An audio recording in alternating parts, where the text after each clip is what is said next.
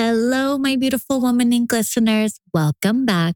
My guest this week is Lesley Thornton. Lesley is the founder of KLUR, a holistic, purpose-driven, eco-inclusive botanical skincare line. She sent me the entire line before we recorded, and it is the most beautiful product. I am absolutely obsessed.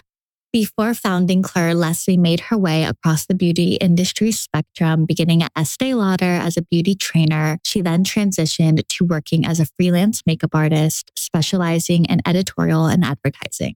From there, Lesley was cast as an on-air beauty expert for the TLC network. After a decade in the beauty industry, she realized that there was little to no representation for people of color in the clean beauty space. In 2010, she obtained her esthetician's license and started her own private practice. After years in the industry, she was equally frustrated by the harmful but hardworking conventional beauty products, but also the lack of rigorous R&D and science to back up green beauty products. She realized the real issue was the lack of consideration for science and data, prioritization of Eurocentric beauty, and absence of education available to most consumers. So she quietly began building KLUR from top to bottom with no team or funding, relying on her own relentless desire to build responsible products that deliver consistent results through elegant and luxurious formulations. Lesley is an incredible entrepreneur. I adored this conversation with her. I relate so much just to her prioritization of her own mental health. And she gives so many great insights on how to deal with burnout and different points in your career of building a business. I cannot wait for you guys to hear this episode. Now, let's get on over to our conversation with Lesley. Welcome to the Woman Inc. podcast. This is the place for the new generation of women looking to lead the life of their absolute dreams. I'm your host, Jenna Toddy, entrepreneur, life coach, and strategist for modern businesswomen and entrepreneurs. I am a city girl, sriracha lover, and that friend who will hype you up when you forget how powerful you truly are.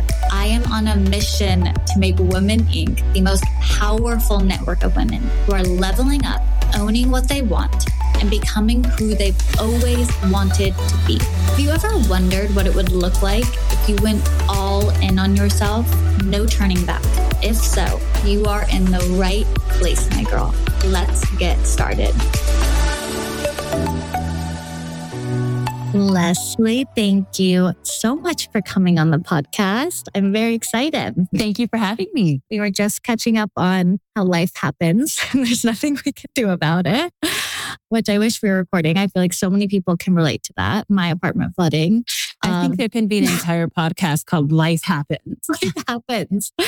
So first, thank you and your team so much. You sent me the most beautiful products I've ever received. I am so obsessed with your line. It's not even funny. I didn't even realize you got products. I'm so excited. Your PR team, I've used it for like a few months now, and I'm truly upset. Like, it is such an amazing product line. So what product sticks out to you? The cacao mask is maybe like my favorite mask I've ever had. You know what's so funny? When we talk about like formulation, a lot of people, it really gravitated to that product. But, and it is sensorial. That's like the first thing people talk about is the scent.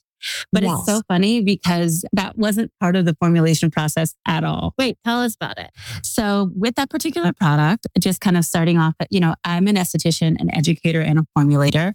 So, and above all, I'm a consumer. I love beauty products. I've loved beauty products since I was young. And when I started KLUR, I really started it for my private clientele as an esthetician. So it was a devoted clientele of 2,500 people. And I realized that there was so much missing in the beauty space. It was either you were a natural beauty brand, or you were a green beauty brand, or you were a science-led beauty brand. And I thought, well, why can't you really, the consumer really needs all of that. I need all of that. I need a little bit of all of that.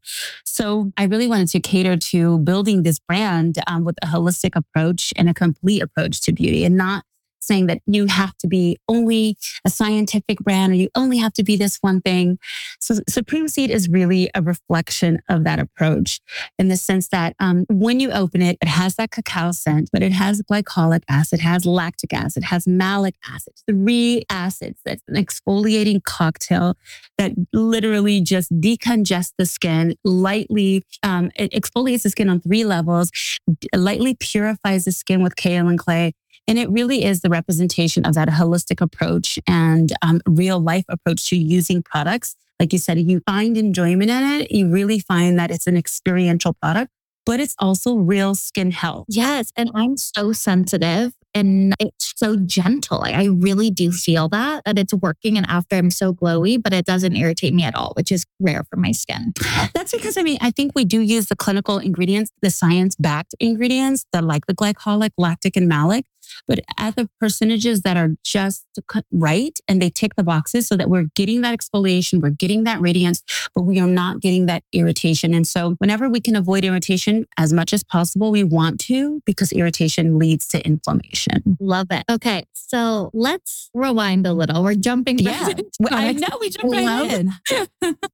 But I want to hear about your story. And you have such an amazing background. I know you worked at Estee Lauder. Yeah. Can you kind of walk us back and tell us how you got started in this industry in the first place? Oh, so since I was a young girl, since I can remember, I've always loved beauty. I don't really know anything else besides the beauty industry. I don't know anything else besides makeup and skincare. It's always been my passion. It was, I would say, well before Estee Lauder. It was like 1997, 1998, and girls from my high school were lining up outside my parents' house, like ready to get their hair and makeup done. And so this is like way before the MAC counter, way before you could go to the mall and get your makeup done for prom or anything else like that. There was my parents' house. So, my dad would be in the living room watching the football game, and I'd be in the kitchen doing my friend's hair and makeup and getting them ready for prom. So I think right then and there was my foray into beauty. Like, that was actually the moment it really resonated with me that I could make a living doing this. And so eventually, a few years later, I got my first job at Estee Lauder. I worked my way up from a freelancer to an employee, like a counter girl at retail, which was actually some of the best time in my entire life. I loved working with the customers. I loved retail. You'd stand up for 8 hours. You'd have varicose veins. You'd be tired. You couldn't drink water on the floor, but I didn't care. It was like the best time in the entire world. And so after a few years with Estee Lauder, I went to Laura Mercier, and then I went to MAC Cosmetics, and then I worked myself up as a trainer.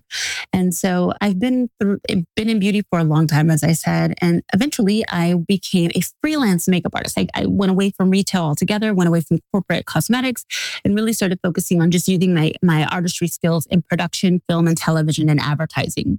And if anyone knows anything about production, it's long hours. It's long hours to work on a film. It can be 16 to 18 hours. And after a while, you start realizing, I don't want this life. Like, at a certain point in your life, hard work, seems great in your early 20s or in your teens. Working really hard sounds, honorable and like this really great, gritty thing. But when you get to a certain point in your life, you realize, I don't want to work 18 hours a day for the rest of my life. And I started to think about self-preservation around like 28 and how could I do this at 55? How am I going to be able to do this at 58 and stand up all day and work these long days, sometimes in the desert, sometimes at the hot beach? How do I take control over my career and make decisions that not only help me preserve myself, but, my physical body would be, a lot of people who work in production break down over a few years. So I started doing weddings, focusing on working on the weekends, really. And the weddings were great. It was a relaxed, it was a, environment for the most part. It was a good time. The makeup was always light, natural, and beautiful. I loved that. I didn't excel as, like the YouTube makeup artist. I was not like the beat down person. I couldn't do all that. I was just really good at making skin look like skin, making eyes just beautiful, shapely, and soft.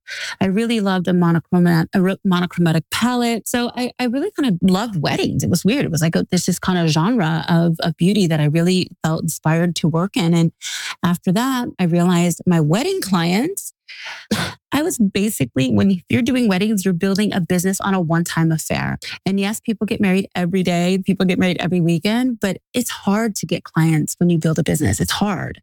So instead of that, I started thinking, well, God, am I only really going to be in these? I'm going to do all this work, build up this clientele, and they're all going to be on a one-time basis. So I had the free time while doing weddings on the weekends. I had Monday through Friday open, and I enrolled into esthetician school. I figured I could learn to do brows. I'd learn a little bit about skin. I'd have some education. I could do a little facials here and there. I didn't know exactly what I was going to do, but I fell in love. Weddings were still being balanced on the weekends. I was still getting my licensing during the week.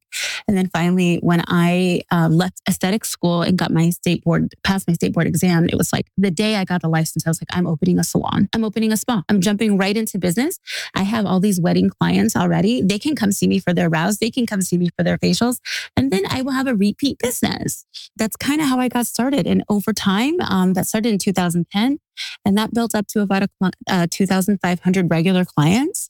And I was treating people left and right. And essentially, I just removed everything off my plate and focused on skin health and being basically involved in my client's life in a way that not just an esthetician who would do facials, but really teaching clients how to have a holistic approach to skin health and how to optimize their skin health.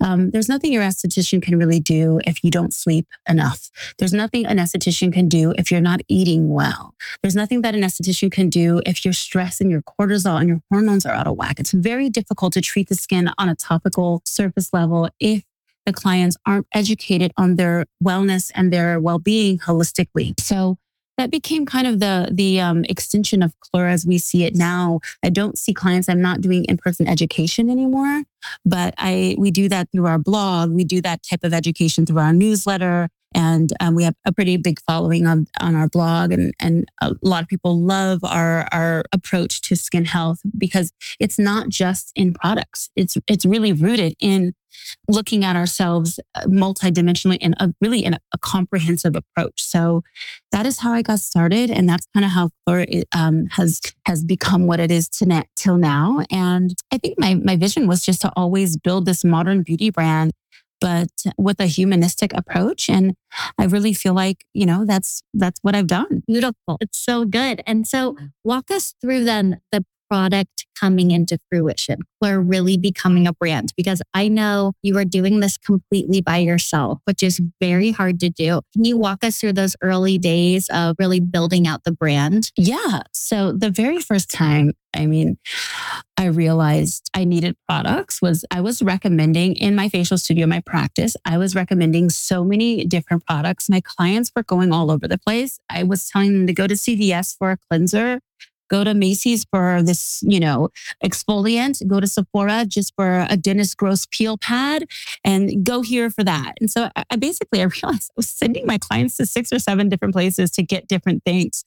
And in that time, I just realized, you know what? I need to give my clients at least the very basics. I should be able to provide my clients with a proper cleanser, which it sounds like it's a mundane or small thing, but cleansing really does set up our skin for optimal skin health. It's the thing that we do 14 times a week. It's the thing that we use most consistently, especially if you double cleanse, if you cleanse only at night. Most people are double cleansing at night. So you think about it, it's a lot of cleansing. So I started with a cleanser. I basically had a lot of connections from previous trade shows that I had attended as an esthetician. Going back when I was in esthetician school, you'd go to these trade shows. That was part of your requirements, was to go to trade shows. And so I was just meeting a lot of connections. I had a lot of laboratories, a lot of chemists that I had just kept a huge Rolodex, like a big folder of little cards that I kept. I still have it to this day. And I called up a chemist and I said, listen, I've been doing facials for a while now, and I'm realizing that my clients really don't have gentle yet effective, sophisticated products, mainly using plants. It does not have to be 100% natural. I never want to make that claim, but I love embracing botanicals because I love showing people how plants really do play a role in our lives. And so I found an amazing chemist here in Los Angeles, and we started working on one product that's really all I could afford.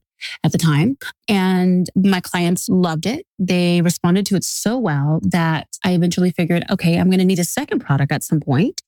And I didn't really have the money for it. So I moved in with my boyfriend at the time and rented out my place and turned it into an Airbnb. I was able to, this was the beginnings of Airbnb. It's like a pop in time. My apartment is in Hollywood, near Hollywood Boulevard. So tourists were like booking it left and right. So I was not only able to pay my rent, but I was making pretty good money on Airbnb. And I was able to really save up enough after all the cost to do 3 formulations. So I took the money from the Airbnb and gave it to the chemist, started building products. And it actually turned out to be a great situation because I ended up being with my boyfriend and living with him, closing the Airbnb, and made just enough money to get it going. And so I made a serum called Symmetry Fluid, and we still have that in the line. And then I made a physical, I think it was skin soil. Yeah, I think it was skin soil, which is a physical enzymatic powder paste that you basically put into your cleanser. You mix it together and it turns into a customized polishing exfoliant. And that was how the products came about. The brand I wouldn't say it was a brand by any means by then, but it was definitely a full-fledged product. Like I had plenty of people buying it. I was selling it online. And then I realized the presentation of this really does matter. Like this really does matter. The visual aspect. And I actually studied at FITM for visual communications. What's funny was when I was going to FITM, I loved visual arts. I love visual communications, but no one really understood my major. No one really got it. And it's now everyone does visual communications. It's like, it's extremely, it's in society everywhere now. So I use my background in visual communications to build out this aesthetic or visual sort of life of the brand. And I called up a great, I wouldn't say at the time they were a big agency, but it was a woman. Her name is Sarah Moat. She's fantastic out of Venice, Moat Agency. I found her as a designer on Shopify at the time. It was just the very beginnings of Shopify. And she was a jewelry website designer. So she mainly had jewelry clients. And I said, if you can do a beautiful jewelry site, I bet you can do a beautiful beauty site. And she said, yeah, I guess. Sure, I've never done beauty before. But I said, if you do this the way you present jewelry, why can't, beauty products be presented that way? She said, sure, we'll do it. And so not only was I her first beauty client, but it ended up being, later on, African Botanics, Moon Juice, Christy Dawn. I mean, it's endless how many beauty brands she has. I think she's actually strictly now beauty and some fashion, but we've grown together. She was my very first collaborator in KLUR. Eventually, I landed on the shelves of Urban Outfitters, being the very first and only Black esthetician at the time to ever have a skincare line in a major retailer. I didn't know it at the time. Urban Outfitters didn't realize it, but there were no Black estheticians with a skincare brand on the market at the time. Nothing. This was 2014. And so I just thought, well, I'll give this a go, see how it goes. And it was unbelievable. It blew my mind. I had never known, I'd never seen the back end of retail. I didn't know what it looked like to build a company from the ground up and scratch, and then a retailer reach out and say, hey, we'd like to carry that or sell that. I thought I was just going to forever cater to these women, or it wasn't just women, but it was 2,500 amazing people. Well, Urban Outfitters slowly starts to roll. And it's not just 1 or 2 stores. It's starting off with online, and that's a huge, their online platform was huge. And then their individual stores. So one day it's down the street from me in a store, and then it's near my mom, and my mom's like, I saw it at Urban Outfitters. And a friend is like, I saw it at Urban Outfitters. And someone out of state like, I saw it at Urban Outfitters in Las Vegas. And it blew my mind that I realized I could have reach as an esthetician, as a Black skincare educator. I could have reach so many more people than I was actually reaching in my facial studio, and educate so many more people, give them the knowledge and inspire them, the knowledge that I knew as an esthetician, the professional care that I had, and inspire them to live better lives by using skincare as a catalyst to take care of themselves. And so at that point, I realized, I think I want to close my facial studio and strictly build a brand. And that was the very beginning of the brand. I spent 2 years in retail with Urban Outfitters. We did extremely well. And I got very sick. I was not well. I was dealing with metabolic syndrome. I was dealing with thyroid disease. I had all types of issues that I didn't realize were all connected to my diet. And I began to really struggle with not just my physical health, but my mental health began to struggle. The stress began to weigh down on me. And so I called Urban Outfitters one day and I just said, listen, I think I'm going to hold off on this. I have to choose me again. And this is again about self-preservation. It's very, it's back to that time of like, you realize, what do you really want? And when I was working in production, it was the same thing. I didn't want to work 18 hours at Urban Outfitters. I didn't want to compromise myself just to sell products. So I didn't have a team at the time. I really didn't understand the ins and outs of retail, but it was growing so fast. But it was relatively unknown. So I just said, I think I'm going to take a break, and actually took a break from December 2016, I think, to January 2019 when I relaunched KLUR as you see it today. But in that time of taking care of myself and taking that time off, that's a long time to take off. I gave myself a real break. It wasn't like a 3-week break or a 2-week break. It was like a real break. And I took time to rebrand and re-envision a brand that could last and live forever. I wanted to put something out into the world that looked beautiful, but was also meaningful and intentional. And it was not trendy. It was not on trend. Nobody had the same aesthetic. No one on Instagram was, it was smoothie girl aesthetic at the time. Everything was pink. Everything was Glossier and cool and Gen Z. And I was getting old. I'm tired of this. I'm getting old. I'm like, I can't stand the way this looks. Like, I'm tired of it. So I just did my own thing. Yeah. I, found models that were mature, that were over 45. I found Black models. I found models that had curly, kinky hair. I wanted to see it all. And it was funny because you did see this look. Definitely, I think makeup was more inclusive at the time, but skincare, you didn't see it. You didn't see it in the skincare business. And the last time I actually saw a Black model, the face of the skincare brand, was Laya Khadibi, and that was in 2004 for Estee Lauder. The ads were absolutely stunning. I never forgot them. And she was in this beautiful gold blouse with these pearls on. And she was the very first spokeswoman for Estee Lauder, Black spokeswoman for Estee Lauder. And I think she's still modeling. She's absolutely stunning. But she was really a lot of the inspiration around the visuals and how I wanted my brand to reflect not only eco-inclusivity, but really look like a wellness brand, but was much more sophisticated and still could be your friend. It wasn't stuffy. It wasn't meant to be overly expensive. It could still be your friend. It could still lean into your life, and you'd have you'd have a place for it. But I felt like in some ways wellness was unapproachable at the time. It felt like it was meant for people who had and not the have not. And so I think with KLUR, when I finally did launch it, we really did a good job at making it feel like this eco-inclusive beauty brand, but also it felt like art. So people discovered it just because it felt like art. Some people discovered it for the product. Some people discovered it because of our writing and our blog. Some people discovered it word of mouth. The first year was very difficult. I cannot lie. The first year for the brand was hell. Could I even get an email back? You kidding me? Yeah, right. I would reach out to editors. I would tell them about this beauty brand. And I would distinctly say, listen, I am a Black esthetician. I cannot think of one other Black esthetician that has a skincare brand on the market in the luxury space. I would love to talk to you about my experience. I would love to talk to you about my products and my brand. And I would get the run around and the out of office response, but then, call me on Monday. Anything you could imagine is what I went through. It was actually quite traumatizing because I spent 2 years rebuilding everything from the ground up to really launch to crickets. Very much not. I have to say, the only people who were interested were the clients and my KLUR community that had built on Instagram.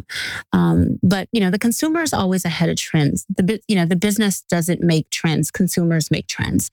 And so what I realized was my customer was already there. They wanted it. They loved it. It was just going to be the right time and right place and the right retailer. And in 2020, we grew exponentially. I think we just got so much there was so much awareness around Black beauty and Black beauty businesses and Black owned businesses. And so, I was already ready. I had already launched. This was a year and a half into launch when all of this kind of goes off. But I have to tell people, Black owned businesses operate all year long. They don't just operate in February. So, it's important that I think at this time, it becomes important that people are like, listen, these Black owned businesses are underrated. Number one, their products are underrated, or they're not on the radar, or they just don't have the means, or they're not funded, or they're not getting funding. So that awareness was really, really important for us because it really did show that, show people, everyone finally saw we were there. Our community were like, we know, like we already know, like if you know, but it was really great because finally a lot of, whether it be the magazines or editors or podcasts or any press outlet, like it was finally our time. And it wasn't like I built the business to fall into that category or to benefit from that at all. This social uprising that had happened just came at a time that we'd already been in business for a year and a half. Not a year and a half, but well over a year and a half. And it just wasn't moving. And that kind of just gave us the boost that we needed. The awareness and the attention spotlight was on KLUR.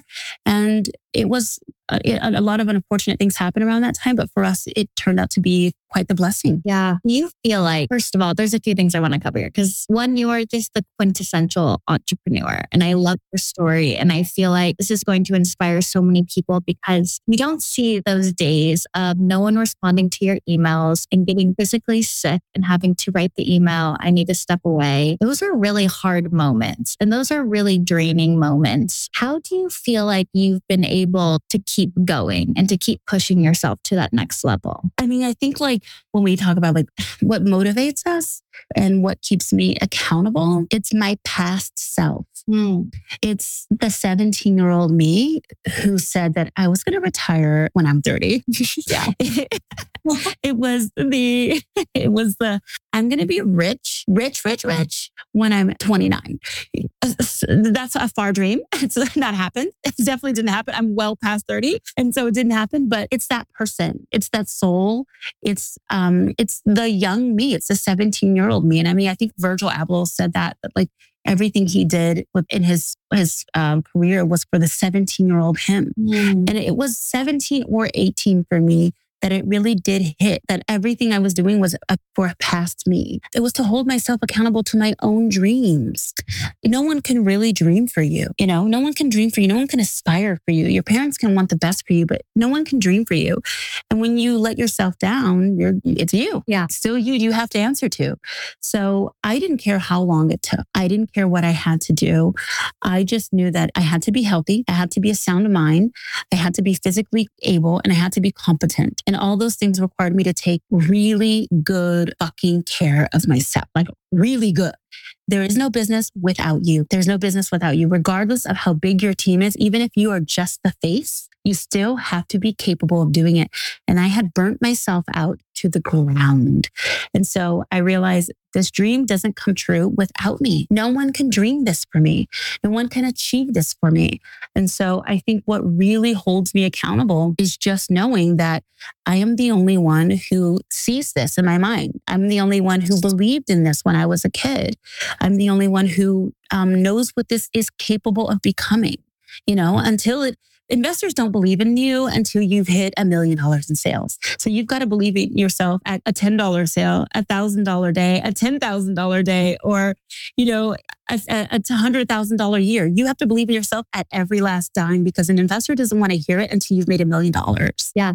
So true. I love what you said too about the consumer really does come first. Like when the consumer gives you that social proof, that's when the editors start responding and all of the B2B, they start paying attention to you. You have got to, it was like, I couldn't get a single response in 2019, January 2019, January 26, 2019, I launched.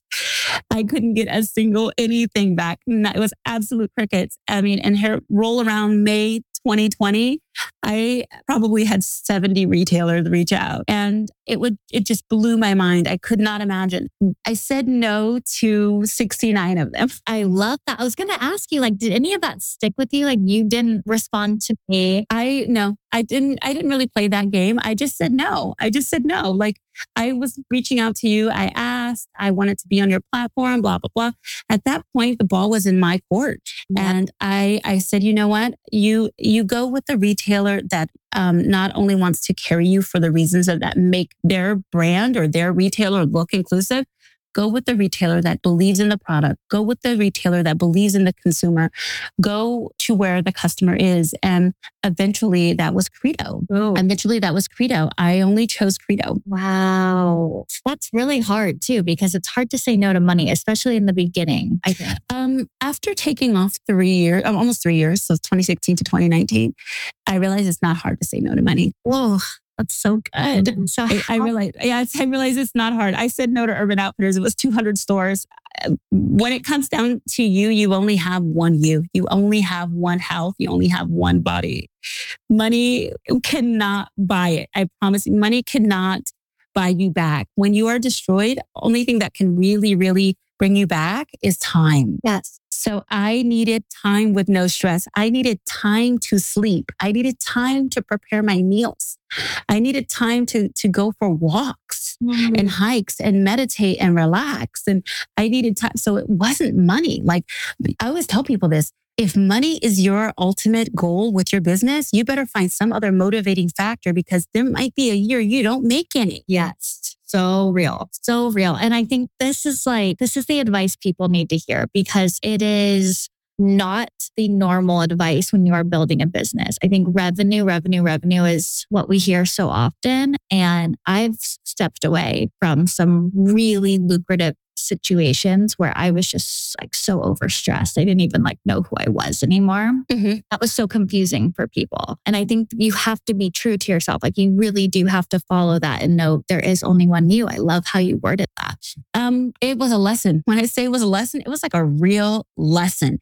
It's now embedded in the brand. It became part of the brand, because I realized a lot of people are getting these sound bites of, get your ass up and work. Mm-hmm. Everybody, do this. I got $1 million right when on my first pitch.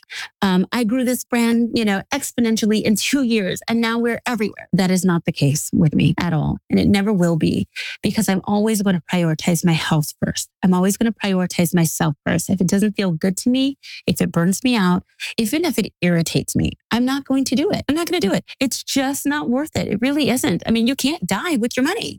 No, you can't. I heard this too. No one at your funeral will be talking about your job title. Not at all. You can't take any of it with you. So all you can do is hope to live a long, healthy life. Yeah. To stick around and grab as many memories as possible. It's like, I think of myself of being in one of those cash machines where you get inside and the air is going everywhere and the money's flying everywhere and you're trying to grab some of it, but you really can't grab cash. You can't, no one ever comes out of those machines with tons of money. You can't get it, but you can get air, right? You can grab the air. So just grab the memories. You're the memory of doing that is probably more powerful than the money. No one ever comes out of those things with money in their pockets. It's not a cash grab. It's like an experience. You're going in for fun. You're going into those things for fun. You watch them on TV for fun. You're never going to leave out of that thing a millionaire. It's so good. Good analogy. Oh my God. It's for fun. It's for the experience. It's hysterical. It makes you laugh. It gives you an adrenaline rush. It creates all these emotions, but you're never going to get out of there a millionaire. Oh, Lesley, this has been so good, not just for my listeners, but for me. You don't know how relevant a lot of your advice is, just even for me. Oh, I love to hear that. It's so important for us to be honest and be real with each other. Yeah. Not all of us are going to hit the jackpot. Not all of us are going to be lucky enough to do something like Emily Weiss. All of us aren't going to have that story. And, most of us will never make it to the cover of Forbes, but that doesn't mean that our experience is any less relevant. If anything, we represent the 99% that won't make it there, right? There's that one small percent of people who really do, and those powerful women who really do make it so far, and kudos and congratulations. And that's aspirational. And those are the things that, like, gosh, you look at and you're like, how did you do it? You know, you admire that, but there's the 90% that don't do that. And then there's the me that's not willing to compromise on anything, and certainly not my health. I'm always going to center me first on every decision. And I think that a lot of people have to start thinking about that. Yes, the business is important, but there is no business without you. Completely agree. Okay, last question, which just to sum it all up, I feel like you've given so many good bits of wisdom, but what would be your number one piece of advice for someone who's wanting to start their own business? Oh my gosh, solve a problem. Mm-hmm. I know that sounds so cliche and like so YouTube TED Talk, but literally solve a problem. Solve a problem. The world doesn't need any more skincare. The world doesn't need another makeup brand. Solve a problem. Yeah. That's what it is. It's like, if you don't see a problem that doesn't need to be solved, you don't need to do it. Yeah. Like if it doesn't need to be, if you're like, oh, I just want to do this for the sake of me.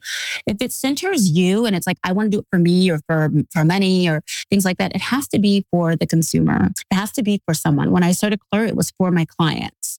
When I, left Urban Outfitters, it was to build a better brand. And when I left Urban Outfitters, it was for me, for my own sanity. But solve a problem. It doesn't sound like big advice. I think we given a lot here, but I really do think that a lot of brands are missing the mark. And how can you build something to last if it's not solving something? No, I think it's such good advice and such a good reminder, just getting out of our own head of how can we look cool? How can we do this for us? Like, what can we do on a larger scale for the world? Absolutely. I mean, I don't plan on being the biggest brand in the world, but that does not stop me from having a big impact. Yeah. And I think people need to realize that, like, you don't have to you really don't work hard to be mediocre. That's my advice. Don't work hard to be mediocre. Work slow and at a good pace to do something amazing and solve a problem. So good. Lesley, thank you so much for coming on. It was so lovely to meet. Oh, I love this. Thank you so much for having me. Okay, I hope you enjoyed this episode and are feeling so fired up to go out there and create that business or side hustle that's been on your to-do list, a little bit longer than you care to admit. It is never too late to make the first step towards the life you want more than anything else. And if you haven't already, make sure you are subscribed to the show so that you never miss an episode. Thank you so much for tuning in. Until next time, keep becoming the woman of your wildest dreams.